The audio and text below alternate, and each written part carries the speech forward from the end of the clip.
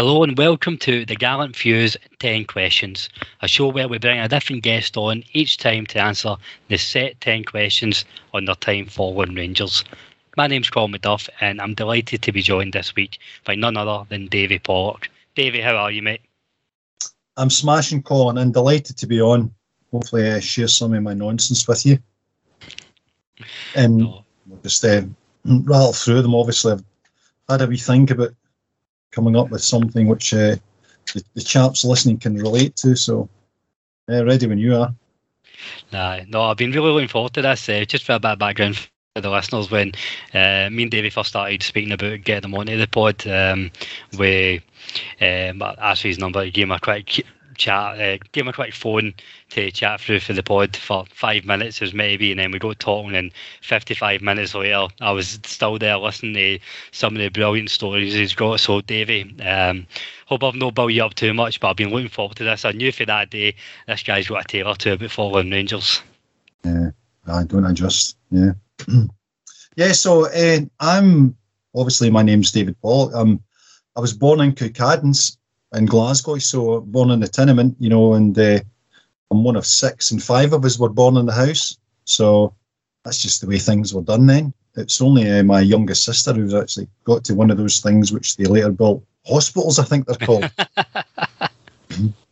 So I was only there till I was about 3 or 4, and it was at that time, not too far from Firhill actually. We stayed in Cookadens, but obviously our heart lay elsewhere. When we were younger, my mum and dad had actually arranged to move to Australia, and we were within days of going to the Broomielaw to get on the boat. It was that close, but my mum just at the last minute just kind of took cold feet and says no. She wouldn't leave her mum, who kind of stayed round the corner from us in Cookadens. So we ended up, and bizarrely, my brother had a wee look on the interweb, and we can now actually have a look at the house in Chulara in West Sydney, where we were moving to. So we actually had a house to go to. Wow. So I've now had a look at the house, which, it's the original sliding doors moment, because we were only 2 days away from leaving, but my mum was never one to take the easy option, so we moved to Easter House instead. Which was Sydney to Easter House. That's a come down and a half, isn't it? That was not the easy option, as I said. Yeah. My mum was some character. She had kind of a large. I bear the stamp of her, in several ways. But just to give you a wee kind of indication of what my mum was like. In days gone by, when you went to a dinner dance, she was off to one, and I think it was something to do with the local street football team, because Easter House was big in that, with lots of football clubs. So it was some fundraising event. So her and my dad trotted off in their finery.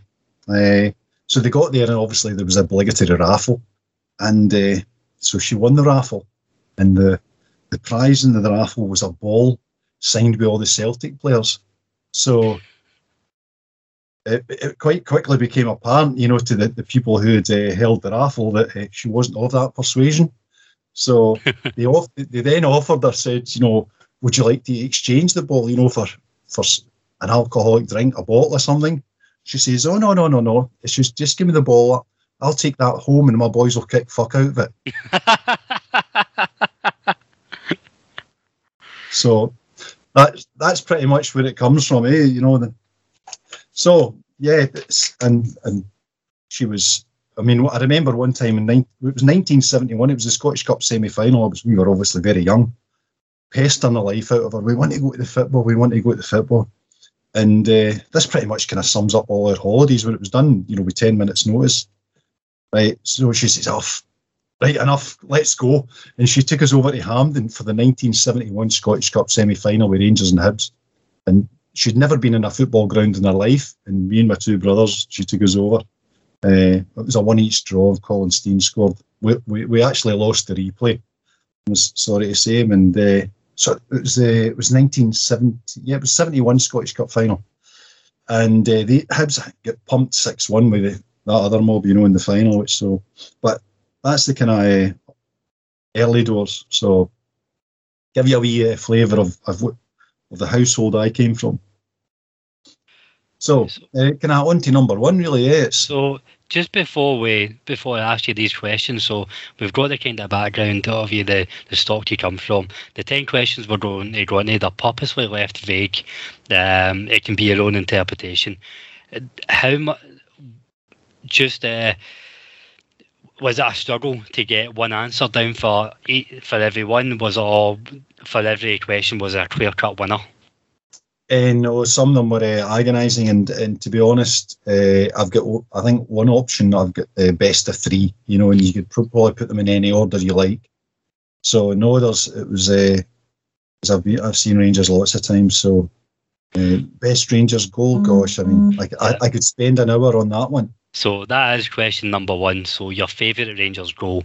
And as I said, we've left these vague. So this can be the best technical goal you've seen, or your favourite goal that meant so much to the fans, or just in the context of what was happening. So what have you got for your favourite Rangers goal? Well, I've got a couple of options. No, I've actually got three options, as you said. But the most technically brilliant was the 4th of August 1979 in Cooperman in the Driver Cup final. So I was in the Rangers end. Obviously, we were a wee bit away from, because it was scored at the other end of the ground. But Sandy Jardine scored a brilliant goal that day as well. I mean, but Cooperman's goal was super special. When he just kept lobbing it over their heads. Next one, next. They seem to be queuing up. They seem to be in it. And then he flicks it past the keeper. It was absolutely superb. Cooperman was obviously unplayable at one days, but that goal is etched in my heart. I mean, that game is etched in my heart. I can remember that game vividly, just because it was an absolute beautiful sunny day. We're all at Hampden. Sandy Jardine scored a worldly. I think it was Polaris who scored the first goal, John McDonald, which was also a good goal. And I think they scored one, and it was possibly Bobby Lennox who scored.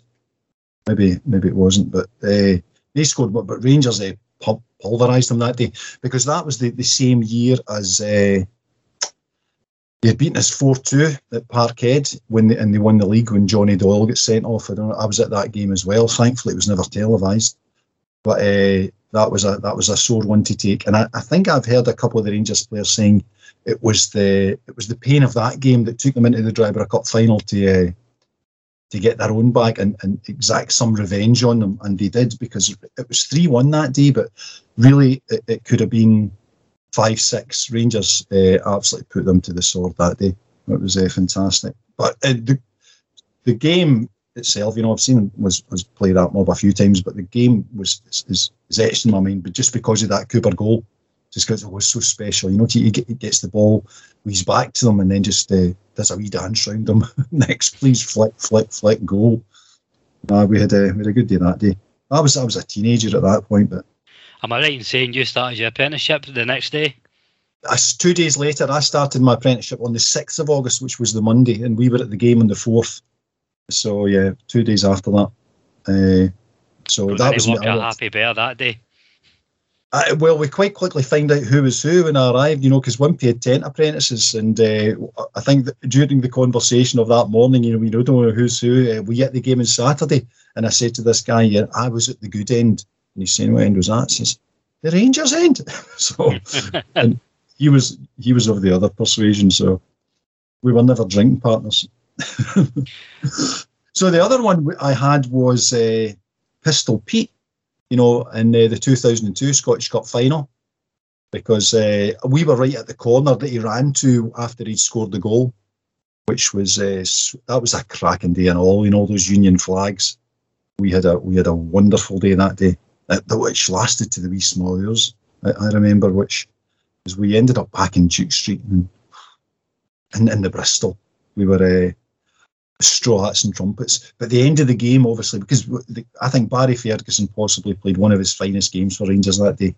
Barry was the leader, and he came running to the touchline we were at as well when he'd taken his shirt off and after he pinged in the free kick. So that was a special goal. And when obviously we'd left at Pistol, when Lovenkrands scored right at the end, By the time, we'd got up and dusted ourselves down and straightened our ties, when we turned around, the Celtic end was empty. It was gone. I don't know how they managed it.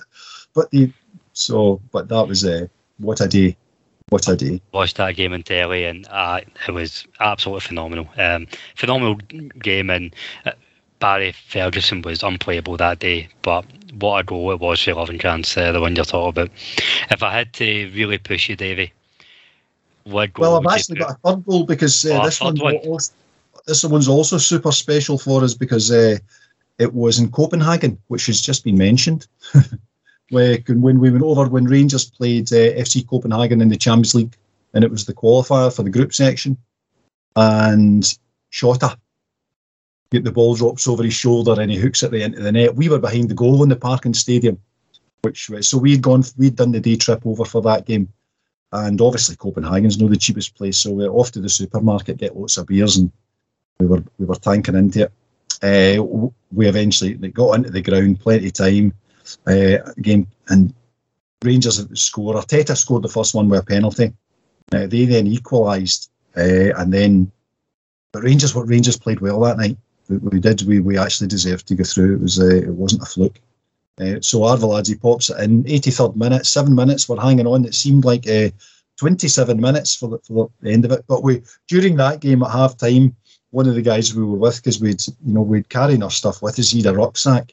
And then we discovered at half time that we'd 4 cans of beer in the rucksack, so we managed to, completely unwittingly we'd taken it in, but you would have thought we'd found £1,000 because we'd found 4 cans of beer in the bag at half time.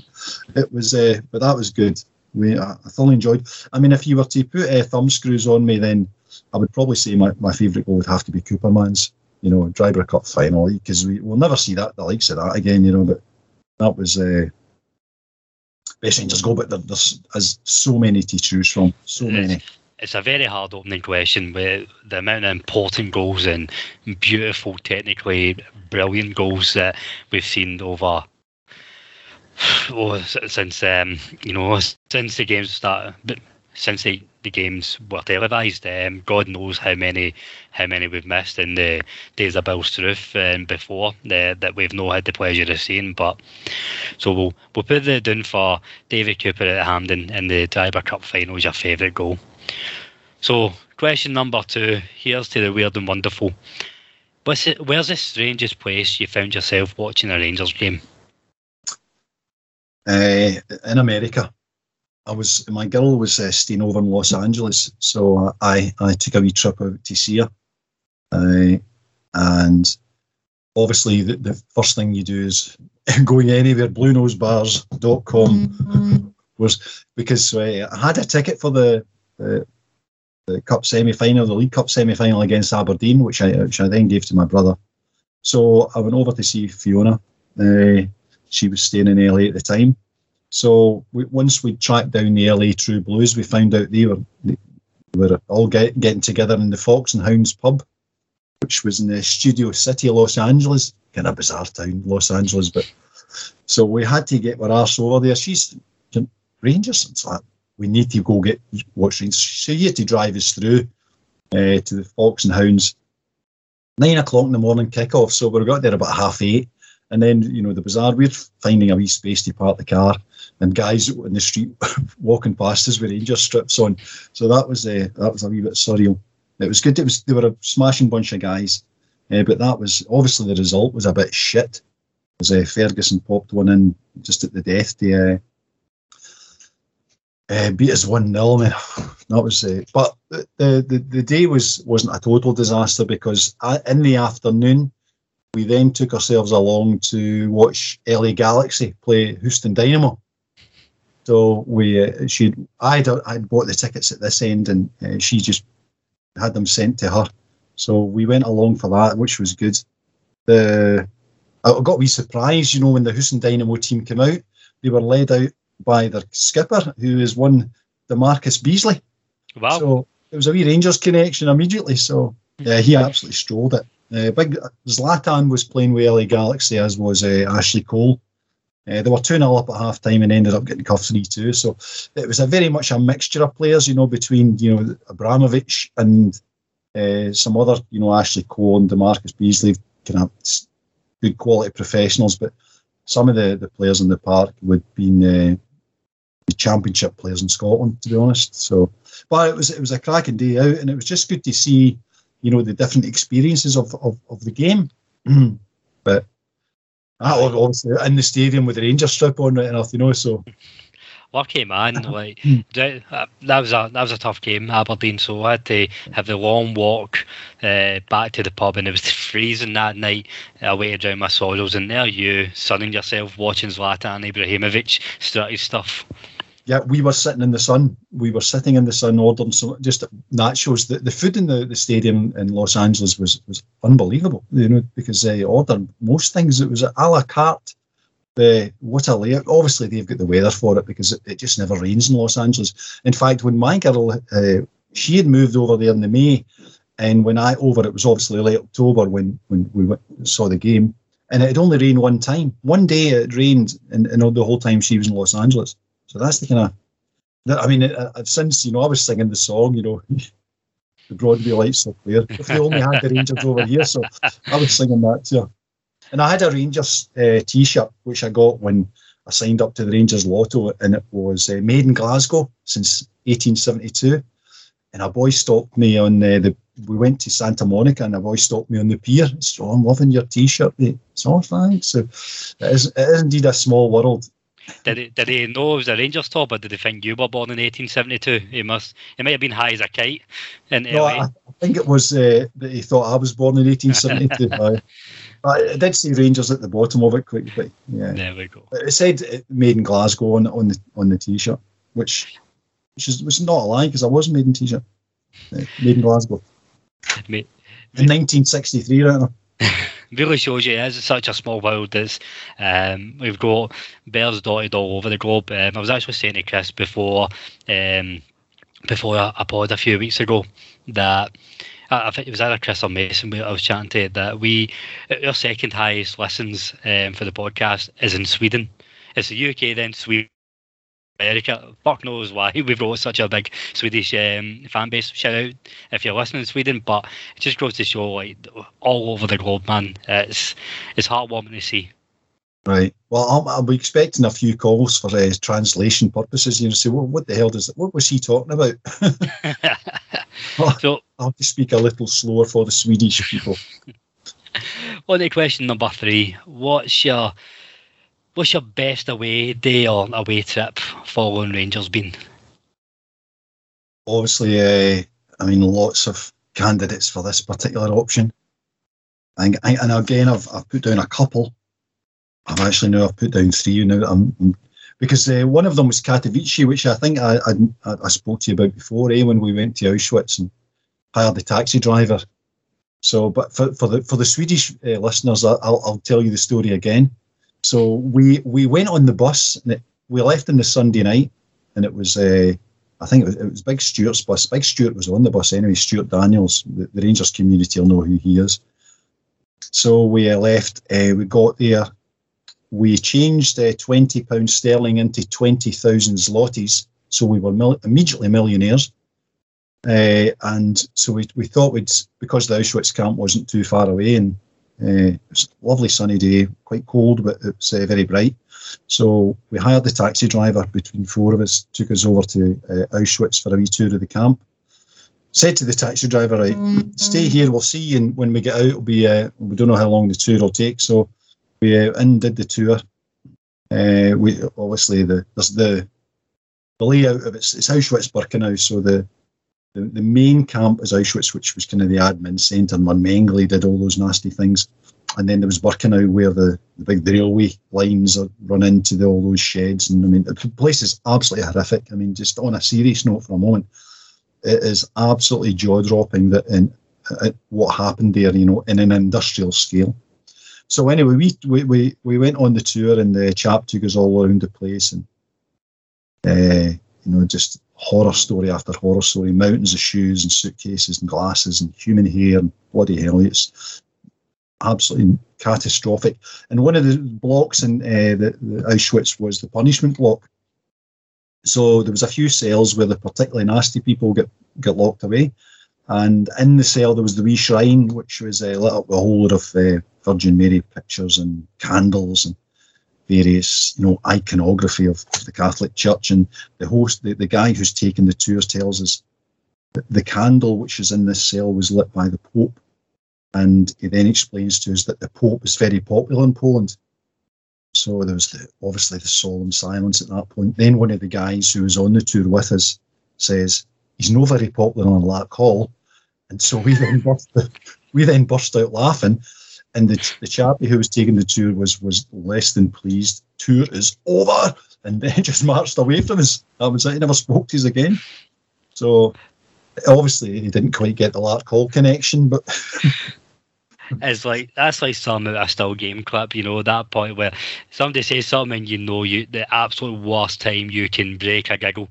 And I can only imagine the more you try and hold that in, the worse it gets. Yeah, it was surreal, obviously, because you're not expecting someone to crack a gag at that point, which only made it funnier, to be honest.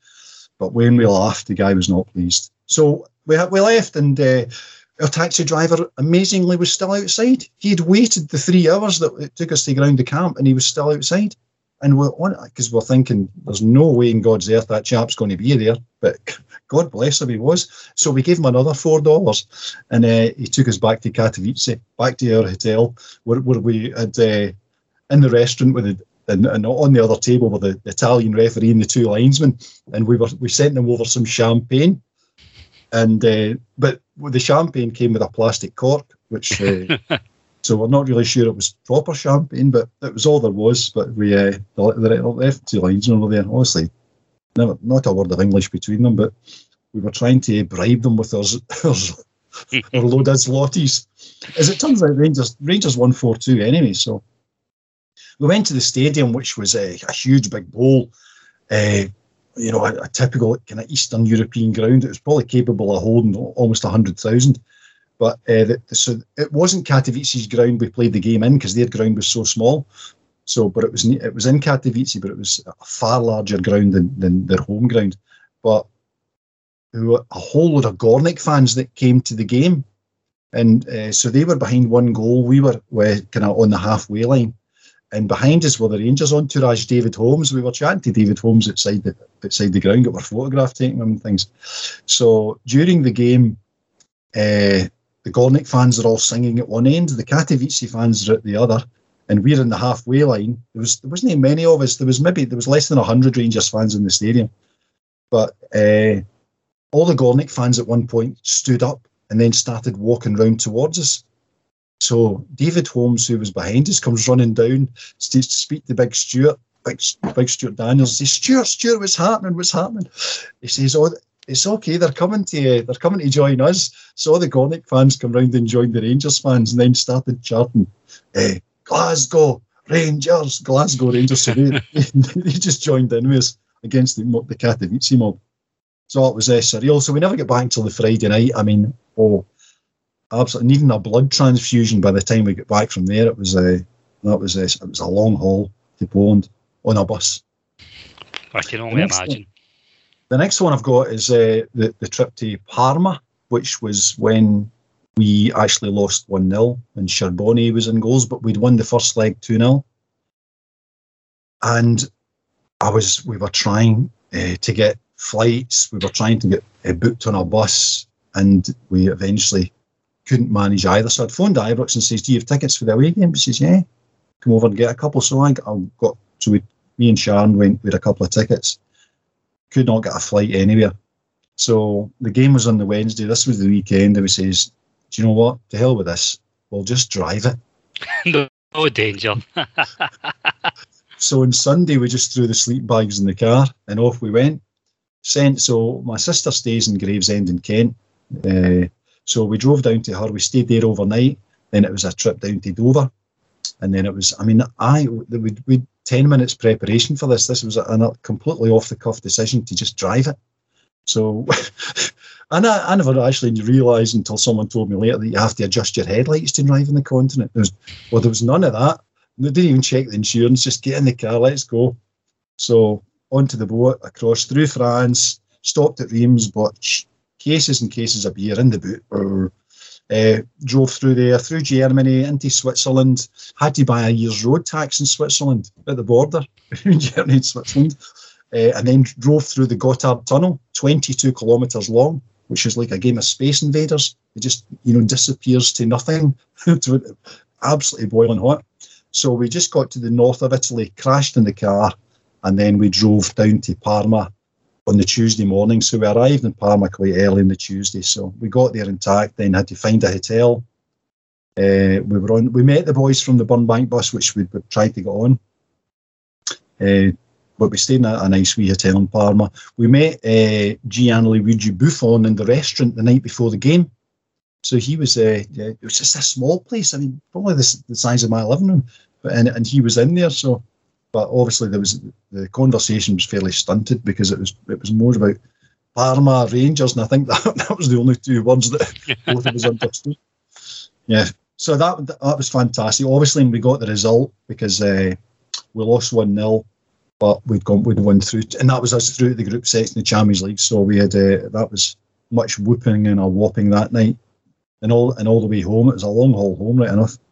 So, but that was just in the cuff because we just couldn't get a flight. So just what the hell, we'll just drive it, and we did. Talk about that last minute holiday, man. That's something else. I think that, as I said, I think that's what I got from my mum because that's the way our holidays went when we were wee. It was you 10 minutes notice to go and get your swimming trunks, and then we were off to Rothesay or we were off to St Andrews or something. That's the way we did holidays. The other one I've got says Monaco when we went down there for that in the Champions League game. Obviously we pumped Sturm Graz in the first match, and we booked flights to, it was kind of Ryanair. I think it was a drive to Stansted and then Stansted to Genoa, and then just hired a car at Genoa.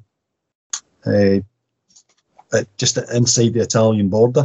So we just hired a car. It was a wee pishy Fiat thing. So we drove down, didn't have tickets for the game, so we had to go to Monaco first of all, which is utterly bizarre. What a place Monaco is. So I'm driving about, the place is full of Lamborghinis and Ferraris, and I'm driving a Fiat, bloody God knows what. And so, just talk about sticking out. So we eventually, after a wee tour, we found the stadium, because the stadium in Monaco is not dead obvious. I actually drove round it twice before, and then stopped someone and says, "Excuse me, where's the football ground?" And they literally pointed across the road and said, "There, it's there." I was about 30 yards from it and didn't recognise it as a football stadium because it's kind of on the first floor. The pitch is kind of up a level. So anyway, went in, got the tickets. We now need somewhere to stay. And then it was back in the car. Well, we obviously can't stay in Monaco because it's for squillionaires. So we just drove to Nice. And just got ourselves hooked up with a wee hotel. We just got to the tourist office. They says, go to this place. And we went to the hotel, checked in, bags down, Ranger strip on, out for something to eat and a drink. So walking down the street in Monaco, and it was a kind of precinct area. And this guy stands up in one of the cafes and shouts, "Davie!" I says, "Michael." So what was a guy I was at university with? And because I'd done my apprenticeship, then done some hires, then went to university, so I kind of did things in reverse almost. But Michael, who I was at uni with, he says, "I thought you might be here." So I says, what are you doing here? He says, "I work here, I live here." I says, "You're joking me." He says, "Where are you staying?" I says, "We're in some hotel down the road." He says, "Just go back and get your stuff and just come and stay with me." So he says, "I'll have to." He was at work. He'd meeting some guy from work. So he says, "Come back in an hour." He says, "And you go get your stuff, and we'll head back to my flat." So that's exactly what we did.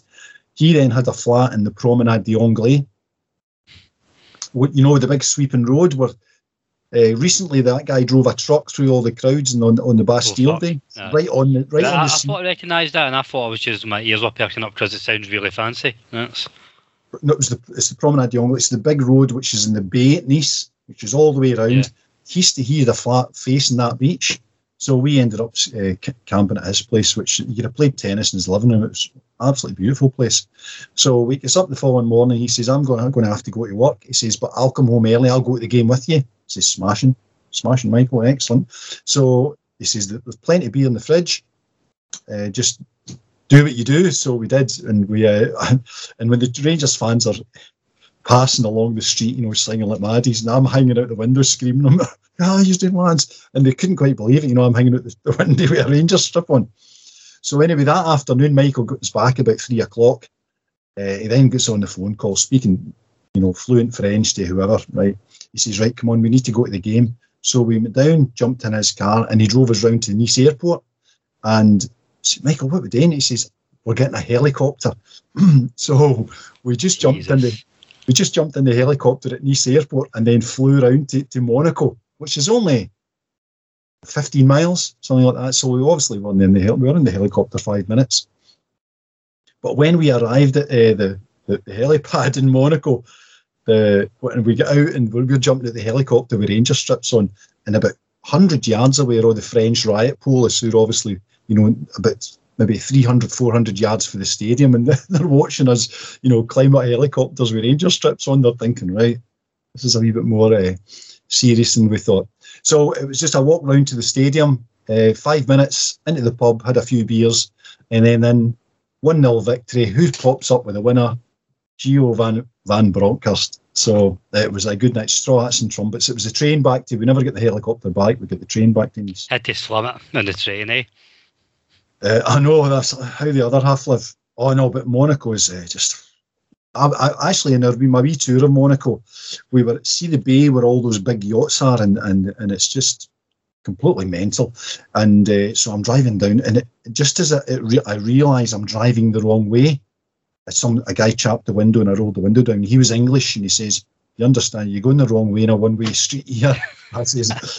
He says, "Mate, it's just dawned on me." He says, "But if you just go along, maybe 50 yards, you'll be able to turn round." So I did. So I got to get nicked in Monaco.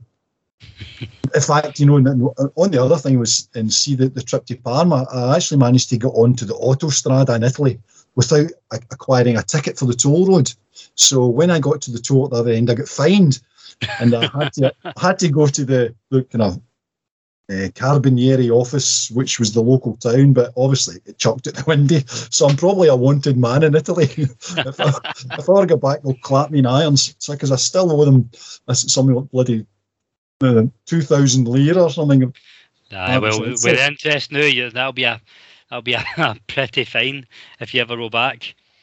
So, if I have to push you to pick one, what one would you choose as your best away trip, Davie? I think it would have to be Monaco, just because it was completely surreal. See, when we get back to the Genoa, after the day after the game, and we get back in the car, see you later, Michael. We actually went back to see him about 6 months later, and we took him some buckfast and things like that.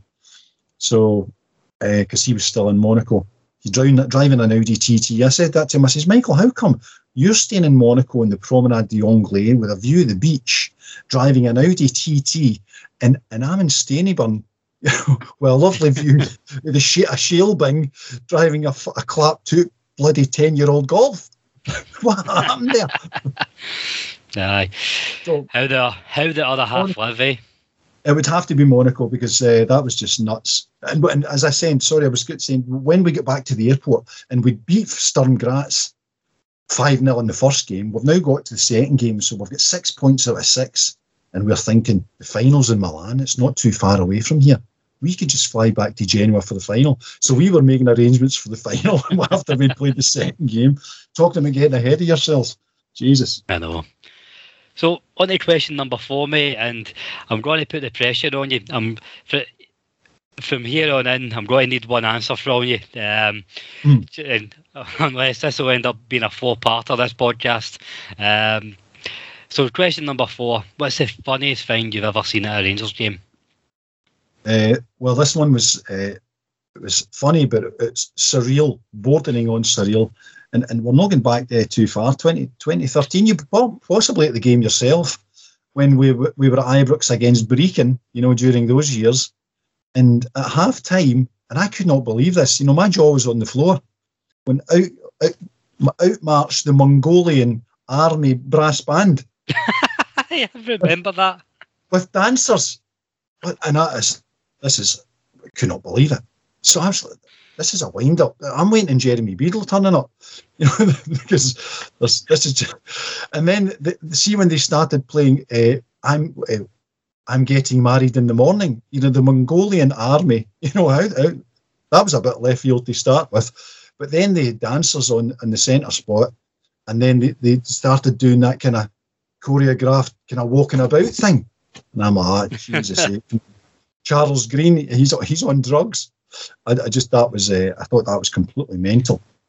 Just when you were telling that story there, I've managed to find a picture on Google, and every post on Twitter and Instagram of a new show will always have an accompanying picture, and I think this has to go on I think this has to go on with it.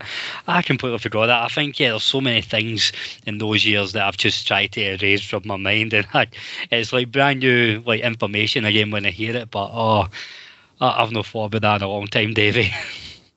The Mongolian army bloody brass band. I'm like, what? With dancers. I'm getting married in the morning. I'm like, this is mental, man. So that was funny. That was listen.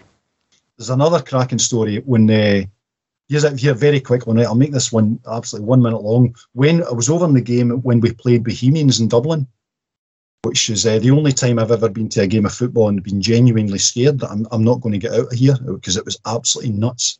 But see, before the game, we were in a kind of the Garda kind of retreated, and we were in a no man's land, and there was a guy, we went to the chippy, and there was a guy at the door of the chippy, and he was saying the staff behind the counter were Italian, and he's screaming at them, serve them chips. And so everybody, all the Rangers fans are queuing quite orderly, getting chips and fish and all that. And then every time they handed over the chips, don't fucking pay them. So there was no money was changing hands, and the big man was making sure that everyone was getting served and not handing them any money. And he just stood there and all the way down the queue, all the way back up to the counter to get served. Right, yeah, I'll have fish and chips, served it up. Don't fucking buy them, right? Next, you get in there. So he'd taken upon himself. So we were all getting free fish and chips. But in this bank, they were actually terrified to this big guy at the door who was telling them, don't give them any money. So they never got any money. Oh, dear. So the funniest things, those Mongolian art. I mean, Jesus. It'll be hard to top that. It really will be hard to top that one. On to question number 5, Davie. Who's the one Rangers player that you didn't rate but everybody else seemed to love? Right, I'm going to fall out with some people here, I suspect, but I'm prepared to go with it. The name I've come up with after, kind of, wasn't a lengthy list, but there were some candidates, but it's Ray Butch Wilkins. So wow, I just MBE indeed, so the crab, and I know he scored the goal against Celtic, but it was one of only 2 goals he ever scored for Rangers in 70 appearances. So I mean, in all of that, he was obviously a smashing bloke. You can just hear what people will say about him. That he was, but in terms of his contribution to Rangers, I know everybody kind of wets their knickers. He was a smashing guy, but his contribution to Rangers, I would say, done. When I mean, the list of clubs Ray Wilkins went through is rather lengthy. He actually played quite a lot after he'd left Rangers, and they then made a comment. I didn't actually. I wish I'd come to Rangers earlier. So when you look at his career, at Chelsea, then Manchester United, he was over at Sampdoria and AC Milan. And I think he only ever scored 48 goals. And I think he scored 30 of them for Chelsea. So, I mean, for the rest of the clubs that he played for, he only scored 270 for Rangers. And it kind of fell away from that. And when the time he got to QPR, he had another 2 stints at QPR. So 84 appearances for England, 3 goals. Sorry. There's no doubt about his talent throughout his career, but I suppose probably your argument as a Rangers player, his Rangers career is probably he's not quite the legendary status. Oh, absolutely. I mean, I know he has acquired a status which I don't think his performances and his contribution kind of merits it, to be honest. So, just my it had to be someone, and it's Butch Wilkins. Oh, I can't wait to see the comments and follow about that question. Yeah. On the other side, then, Davie, question number 6. Your chance to present the Sasa Papatch Award. So who's your Rangers unsung hero? And it can't be Papatch himself. It's not Sasha. What a man he was. Yeah, he's the Mr. 7 out of 10. So, probably get slaughtered for this one too, but hey ho. Alexei Mikhailichenko. Oh, he could have given me 100 guesses and I wouldn't have guessed him. 110 appearances, 20 goals. He won the league in every season he was with Rangers, 5. 1 Scottish Cup, 2 League Cups. He was a league winner in the USSR, Italy, Scotland and the Ukraine. European Cup Winners' Cup with Moscow Dynamo, 1986. Beaten finalist in the Euros in 1988. He was 4th in the Ballon d'Or in 1988. He was,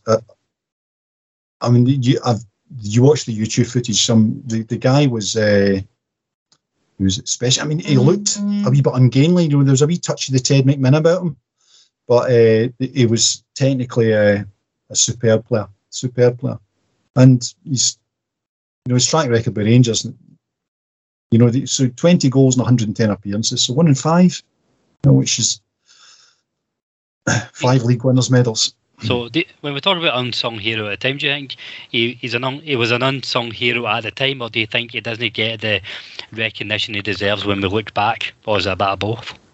Well, if you just compare him with the stature with which Butch Wilkins is held in, Rangers, Alexei Mikhailichenko won the league every year he was here, every year. So we never, and his track record, and the ability of the guy, for me, 20 goals. You should go through YouTube, watch his goals, top drawer. So we don't really much hear about. I think he's now the technical director at Dynamo Kiev. So he's back there. He's still involved in football. He's still with Dynamo Kiev. So Alexei, apparently, who was telling me this? I heard the story about his wee post-match routine was to get changed, get Lever Ibrox, and he stopped in some chippy in the West End. He would then load himself up with a whole lot of chips and fish, and then go across the road to the off-sales, buy a bottle of vodka, and that was him camping the house for the night. He was a creature of habit. You don't get footballers like that anymore, do you? Maybe Carlos Pena, but there's a reason why he's not at the top level. Yeah. No, but Alexei Mikhailichenko, I loved big Alexei. He was a smashing player. There we go. So Mikhailichenko for the Sasa Papatch Award, Davie's unsung Rangers hero. So on to question number 7 then, mate. We've tried to keep it as light-hearted as possible, but what's this one? We'll take it down. What's your biggest Rangers regret? Oh, this one isn't very light-hearted. I'm going to have to turn it down a couple of notches here. This is when that point in time where everybody sits down, they pour the whiskey, dim the lights a bit. Right, let's get serious for a minute. This is it. This is oh dear. So for me, and we're going back a wee bit, but it was not winning the European Cup in 1979, because we after we'd beaten Juventus and PSV Eindhoven, so we'd beaten a Juventus team that would most of which would go on and win the bloody World Cup. We played a PSV Eindhoven team and beat them, which contained a large element of the team that had got to the World Cup final with Holland. So they were absolute top seeds. So we've got to the last 8 in the European Cup, and here was the opposite. Here are the other 7 teams who were left in that competition: Nottingham Forest, Grasshoppers, Austria Vienna, Dynamo Dresden, Cologne, Wisla Krakow, and Malmo. That was the 7 teams we were up against to win the bloody thing. Obviously, we drew Cologne, and we lost 2-1 in aggregate. So we lost 1-0 across there, but we'd lost 1-0 in Juventus. So and come back and recovered it, and we didn't quite manage it. And here's my question of that tournament: who the fuck is Billy Urquhart? No idea. Well, Billy Urquhart would only ever played 14 games for Rangers. 2 of them were against Cologne. So we'd signed this guy from Granny's Heel and Haim somewhere after playing him in a pre-season friendly. He only ever played. He played 14 times. Billy Urquhart scored 6 goals, and on the away leg, Derek Perlane played up front, and Billy Urquhart then come on as a sub to replace him. And then the whole match, it was vice versa. It was Billy Urquhart who started, and then Derek Perlane come on to replace him. This was in a squad where we had Derek Johnson, who then come on as a defender in the return leg, rather than playing Derek Johnson up front. So clearly we were light up front. The fact that we had to go to, get someone from a farm outside Inverness to rely on him to get us past Cologne in the European Cup quarter-final. And half of that team had played in Barcelona in 72, so they'd been round the block. So they should have known what was required. And after having disposing Juventus and PSV Eindhoven, Cologne were well within our range. And then they obviously lost to Forest in the semi-final, and Forest went on to win it. But that for me was an absolute glorious opportunity to win the bloody thing. And we fluffed our lines in the quarter-final. We'd lost 1-0 in the first leg. And then bizarrely, when the return leg at Ibrox, the game was cancelled and it was then played the following evening because the ground was rock hard. And if you look at the footage of it, I think some of the players, the Rangers players, played in trainers that night because the ground was solid. So it wouldn't have been played today. On conditions like that. But we fucked that up. And you look at the teams that we were left in that competition with, and all of them were doable. All of them. So, and I honestly, I still just get a wee tinge of, what the fuck were we thinking about with Billy Urquhart? I know, hindsight, and Hey-ho. It's how it could have turned out differently for John Gregg as a manager. If we'd done things a wee bit differently in 1979. Yeah, well, 79 was obviously a big year because John Gregg was within one game of winning the treble. He got us to the quarter-final of the European Cup. So I know Gregg's time is often seen as, a complete catastrophe. It was very far from that. It kind of ran out of steam. But, because after having the treble team, and in 79, we'd lost the game 4-2, and then we pumped them in the August, in the Drybrough Cup final. So, but the game against Cologne, we were so looking forward to that game. And I remember we were counting down the days, and you're thinking, because obviously there's the Mio Mio My song when the Rangers win the European Cup, we were playing that full tilt in the days before that game before, and then it got called off. But that was a big disappointment. I think we could have won it. We could have won it. Hey-ho. Oh, hey-ho. What will be, yeah. So, on a happier note, you've mentioned a couple there. Question number 8. What's your favourite Rangers song? And keep this PG, don't get me shut down. No, this one's been ethnically cleansed. No, my favourite song is a very recent one. It's on the first hearing of it is Every Saturday We Follow, and it's the Saint Phoenix version that boy's singing it. And I heard the song, and I thought, that's cracking, that's brilliant. We'll be belting that out of iBooks. But then when I saw it with a video attached, that was it. And that's me. That's now my go-to song for the bath. When we get a good result, and I'm skipping around the house like a 4-year-old. I tell you what, I totally get what you mean with the video attached as well. Obviously, last season, winning 55 was the Rangers media, social media and the media presentation team done an absolute sterling job, and it was stuff like this, releasing these songs and these videos attached, and it helps you feel a wee bit more connected even though you weren't at the stadium. It's very hard not to get goosebumps and not to get in a fire in your belly when you hear that song and when you watch a video that goes along with it.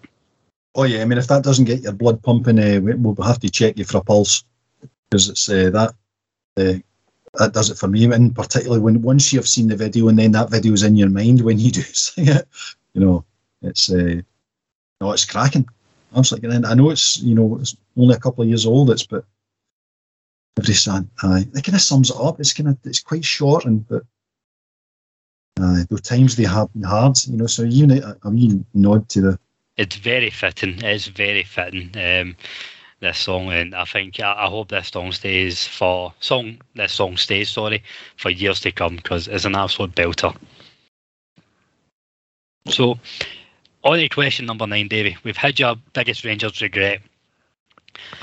So question number 9 is, if you could relive one Rangers moment, day or game in your lifetime, what would it be?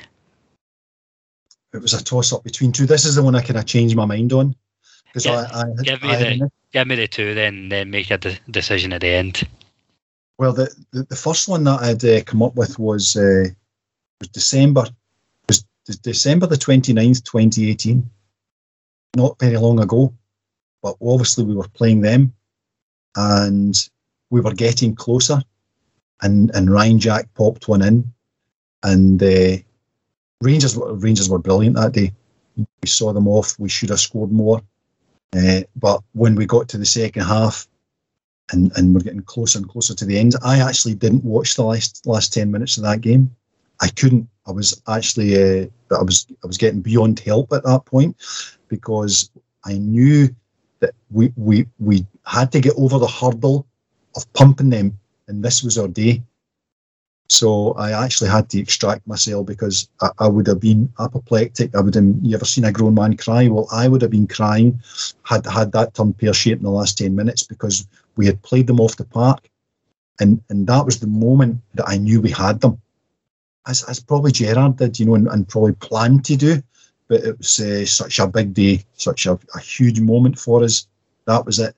And it was the whole thing set off by the Andy Halliday tackle in the first few minutes, when he stands over Ntcham and pumping his fist, and we knew straight from the outset what was going to happen, and Rangers continued in that vein all the way, and we got the goal, and then by the second half, when it's getting 15 minutes to go, the beads of sweat are now on my forehead, and I'm thinking, I'll just so I just got off my seat and just went to the concourse, because had they popped one in, I swear to God, I think it would have been the end of me. But obviously we got the result, and it was that was a genuine euphoria. I mean, because on the road to 55, that was one of the milestones. It was a big milestone that we had to get over that wall, and we did. So we were delirious that night. Ibrox was electric that day from start to finish. That was. I think everyone could realise, what was at stake here. That was Brendan Rodgers' first defeat in 13 Old Firm games. Wow. You mentioned there about milestones in the journey to 55, and I think in years to come, there'll be a nice wee maybe 5-10 steps to 55 that you could do on Steven Gerrard's time, and it would start with the first Europa League run qualifying, and then first time beating Celtic, blah blah blah. But that's for me, that was the first time we properly felt unified. There was that absolute connection and a unity between the fans, the players, the management, the club, and we were all up for that. And you just seen how much it meant to everybody. The first time seeing the players feel the same passion as the fans, that was huge.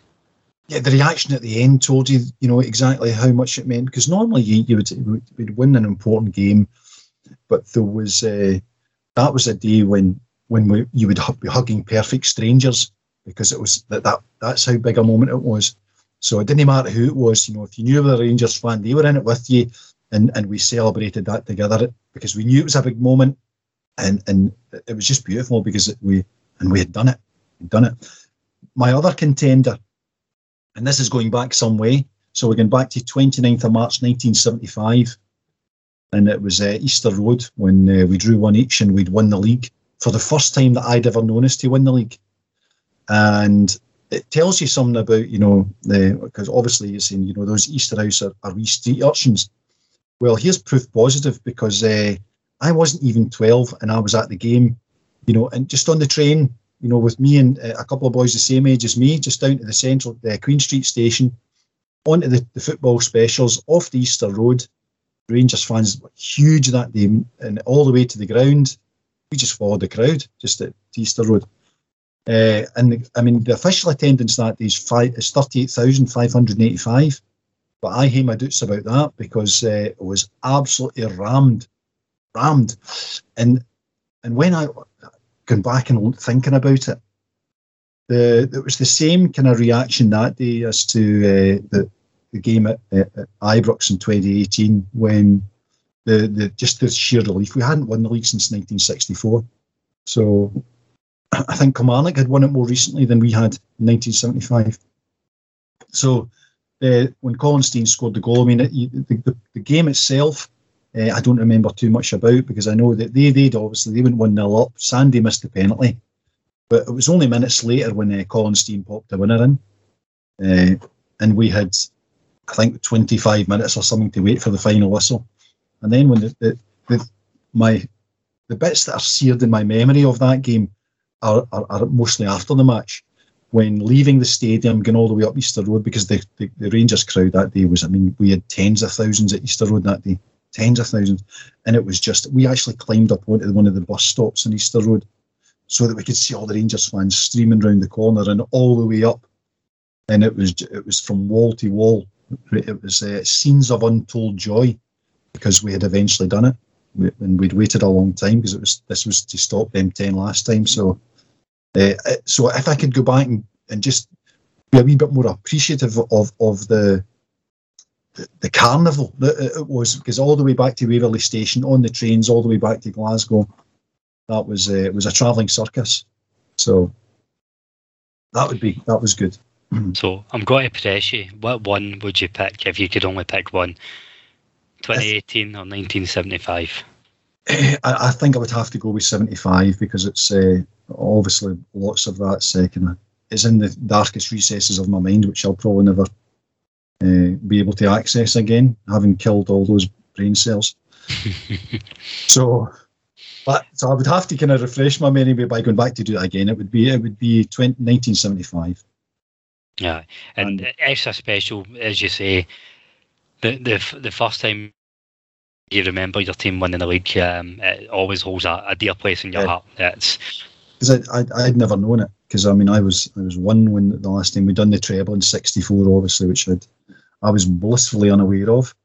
But it must have been something similar to what the guys experienced last year who hadn't seen Rangers win the league.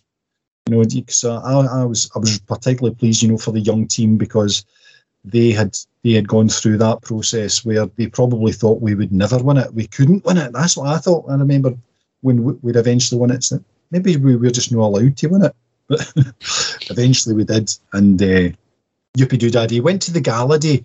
You know, when there was such a thing. The last game of the season was against Airdrie at Ibrox when we had a gala day. Yippee, whatever that is, which meant they just had a whole lot of girls standing in the centre circle, you know, twirling sticks and things. But the Mongolian army, were they there? No, but listen, no. I don't know what happened. Someone fell down that day and didn't get them booked. But I think that would have made it a bit better. We'd rather have them than the girls with the twirling sticks, to be honest. Yeah. So that's number 9. You know, we're going back to 1975. Gosh, that was a while ago. 48 years ago. So the 10th and final question, Davie. If you could go for a pint with one Rangers manager and one Rangers player, past or present, dead or alive, taking them in the wee Rangers club before a game or just a quiet Sunday afternoon, have a pint with them, get their thoughts, shoot the shit, who would it be? Well, there wasn't much of a debate over this one, to be honest. It's Super Ali and Walter Smith. What a duel. What a duel. So Ali's just a wee bit older than me. So we're kind of the same age. So when he was a boy, and I'm going to give you another cracking story here about Super Ali, which takes us back a wee while. Because when I told you I started as an apprentice joiner. So after I'd served my time, which was from 1979 to 1982, after that, me and one of the guys I served my time with, we went to London. So we were working in London. The job we were on was in Brewer Street in Soho. And on the job were a couple of guys from East Kilbride. It's Willie Murphy and Freddie Murphy. And if they're listening to this, then hi guys, long time no see. But they were at school with McCoist. So they're both from Calderwood and East Kilbride. And they were real big mates with Super Ali. So obviously by this time they now know I'm a Rangers fan. So, and they're saying, Davie, here's Ali's playing with Sunderland. They're playing Arsenal on Saturday. We're going to go to the game. Do you want to come with us? And I'm saying, that bastard, he's had 2 chances to sign for Rangers. See, when you see, tell me he can fuck off, I mean. Right? So, anyways, it turns out they both went to the game at Highbury on the Saturday. Sunderland were playing Arsenal. Can't even remember the score. But when they came in the following Monday and told me, he says that Ali took them into the players' lounge in Highbury after the game. So they met all the Arsenal players and they met all the Sunderland players and they were drinking for free.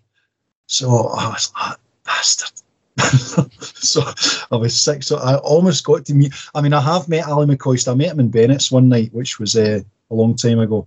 Is that why you're so fond of him?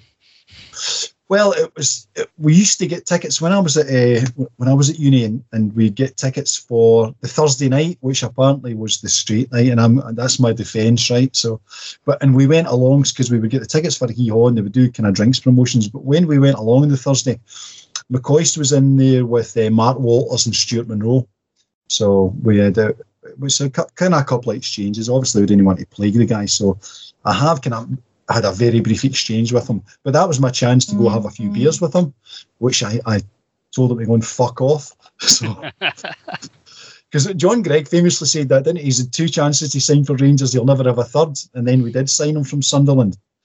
So, well, if I ever see Ali, I'll remind him of that story. Don't tell me fuck off.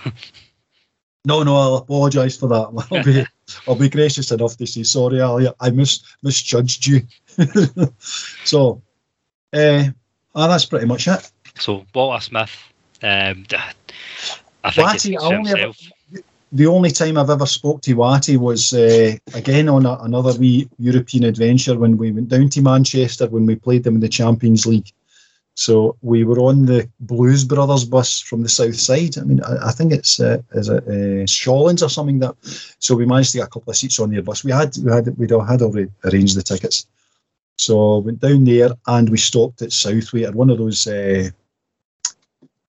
service stations. And we went into the service station and Walter was sitting there with a few guys. I think one was his son, but I don't know who the other guys were. So anyway, Walter's, they're just getting up to leave as we're coming in, and me being a dafty, I had to say something. So anyway, I said to Walter, do you think we've got a chance? And he just kind of looked at me with a kind of almost contempt and says, Rangers have always got a chance. And they just walked away from me. And I felt like tit. That Walter Smith death stare in the person must have been terrifying. Because, well, do you think we've got a chance, Walter? Rangers have always got a chance, and walked away from me. And I thought, maybe I should have said something else. Would you like another coffee, Walter? So that was my one and only exchange with Walter Smith. But he was on his way down to the game, obviously. And I think Fergie let us off the hook that night. We got cuffed 3-0, and Van Nistelrooy had scored a couple, and I think they were about 3-0 up. Gosh, it was early doors. If it wasn't in the first half, it was very early in the second.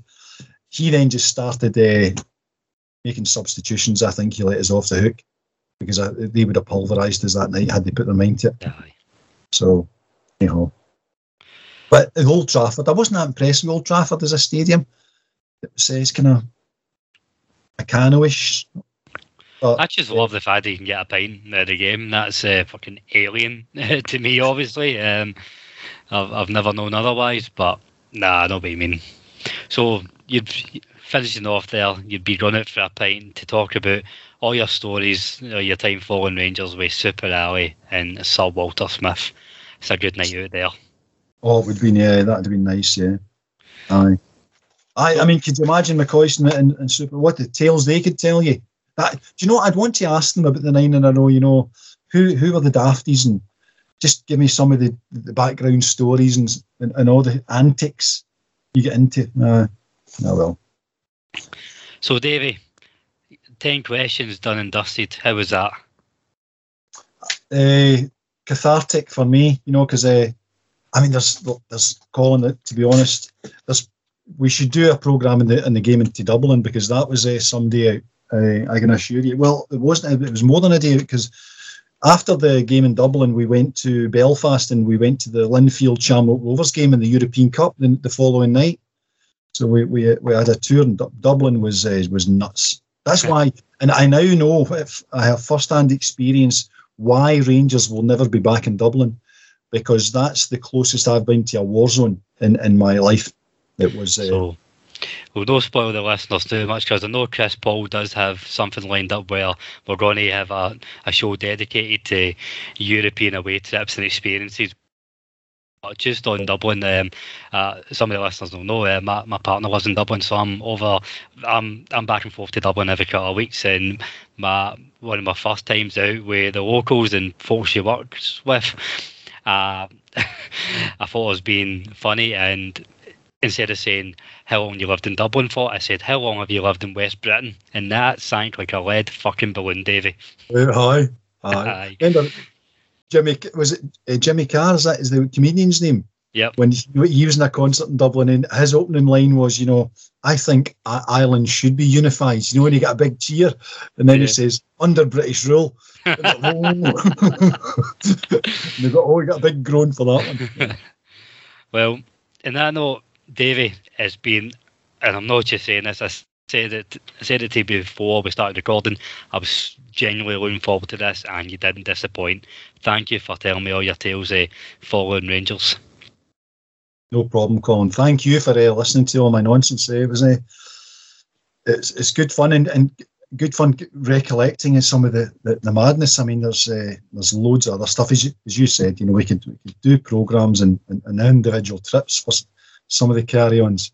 PSG, I mean, don't get me started on that. So, and a massive thank you to all the listeners as always, and just a call to arms. We've all got our stories and all got our memories and the moments that mean something to us. If you want to come on and talk about your time following Rangers, answer these 10 questions, we'd love to have you on. It doesn't matter if you're part of a young team and 55 was your first title, or if you're like Davie and you're fairly long in the tooth following Rangers, get in touch, we'll get you on. We'd love to hear from you. That's all from us. Thank you very much for listening. Take care, and we are the people.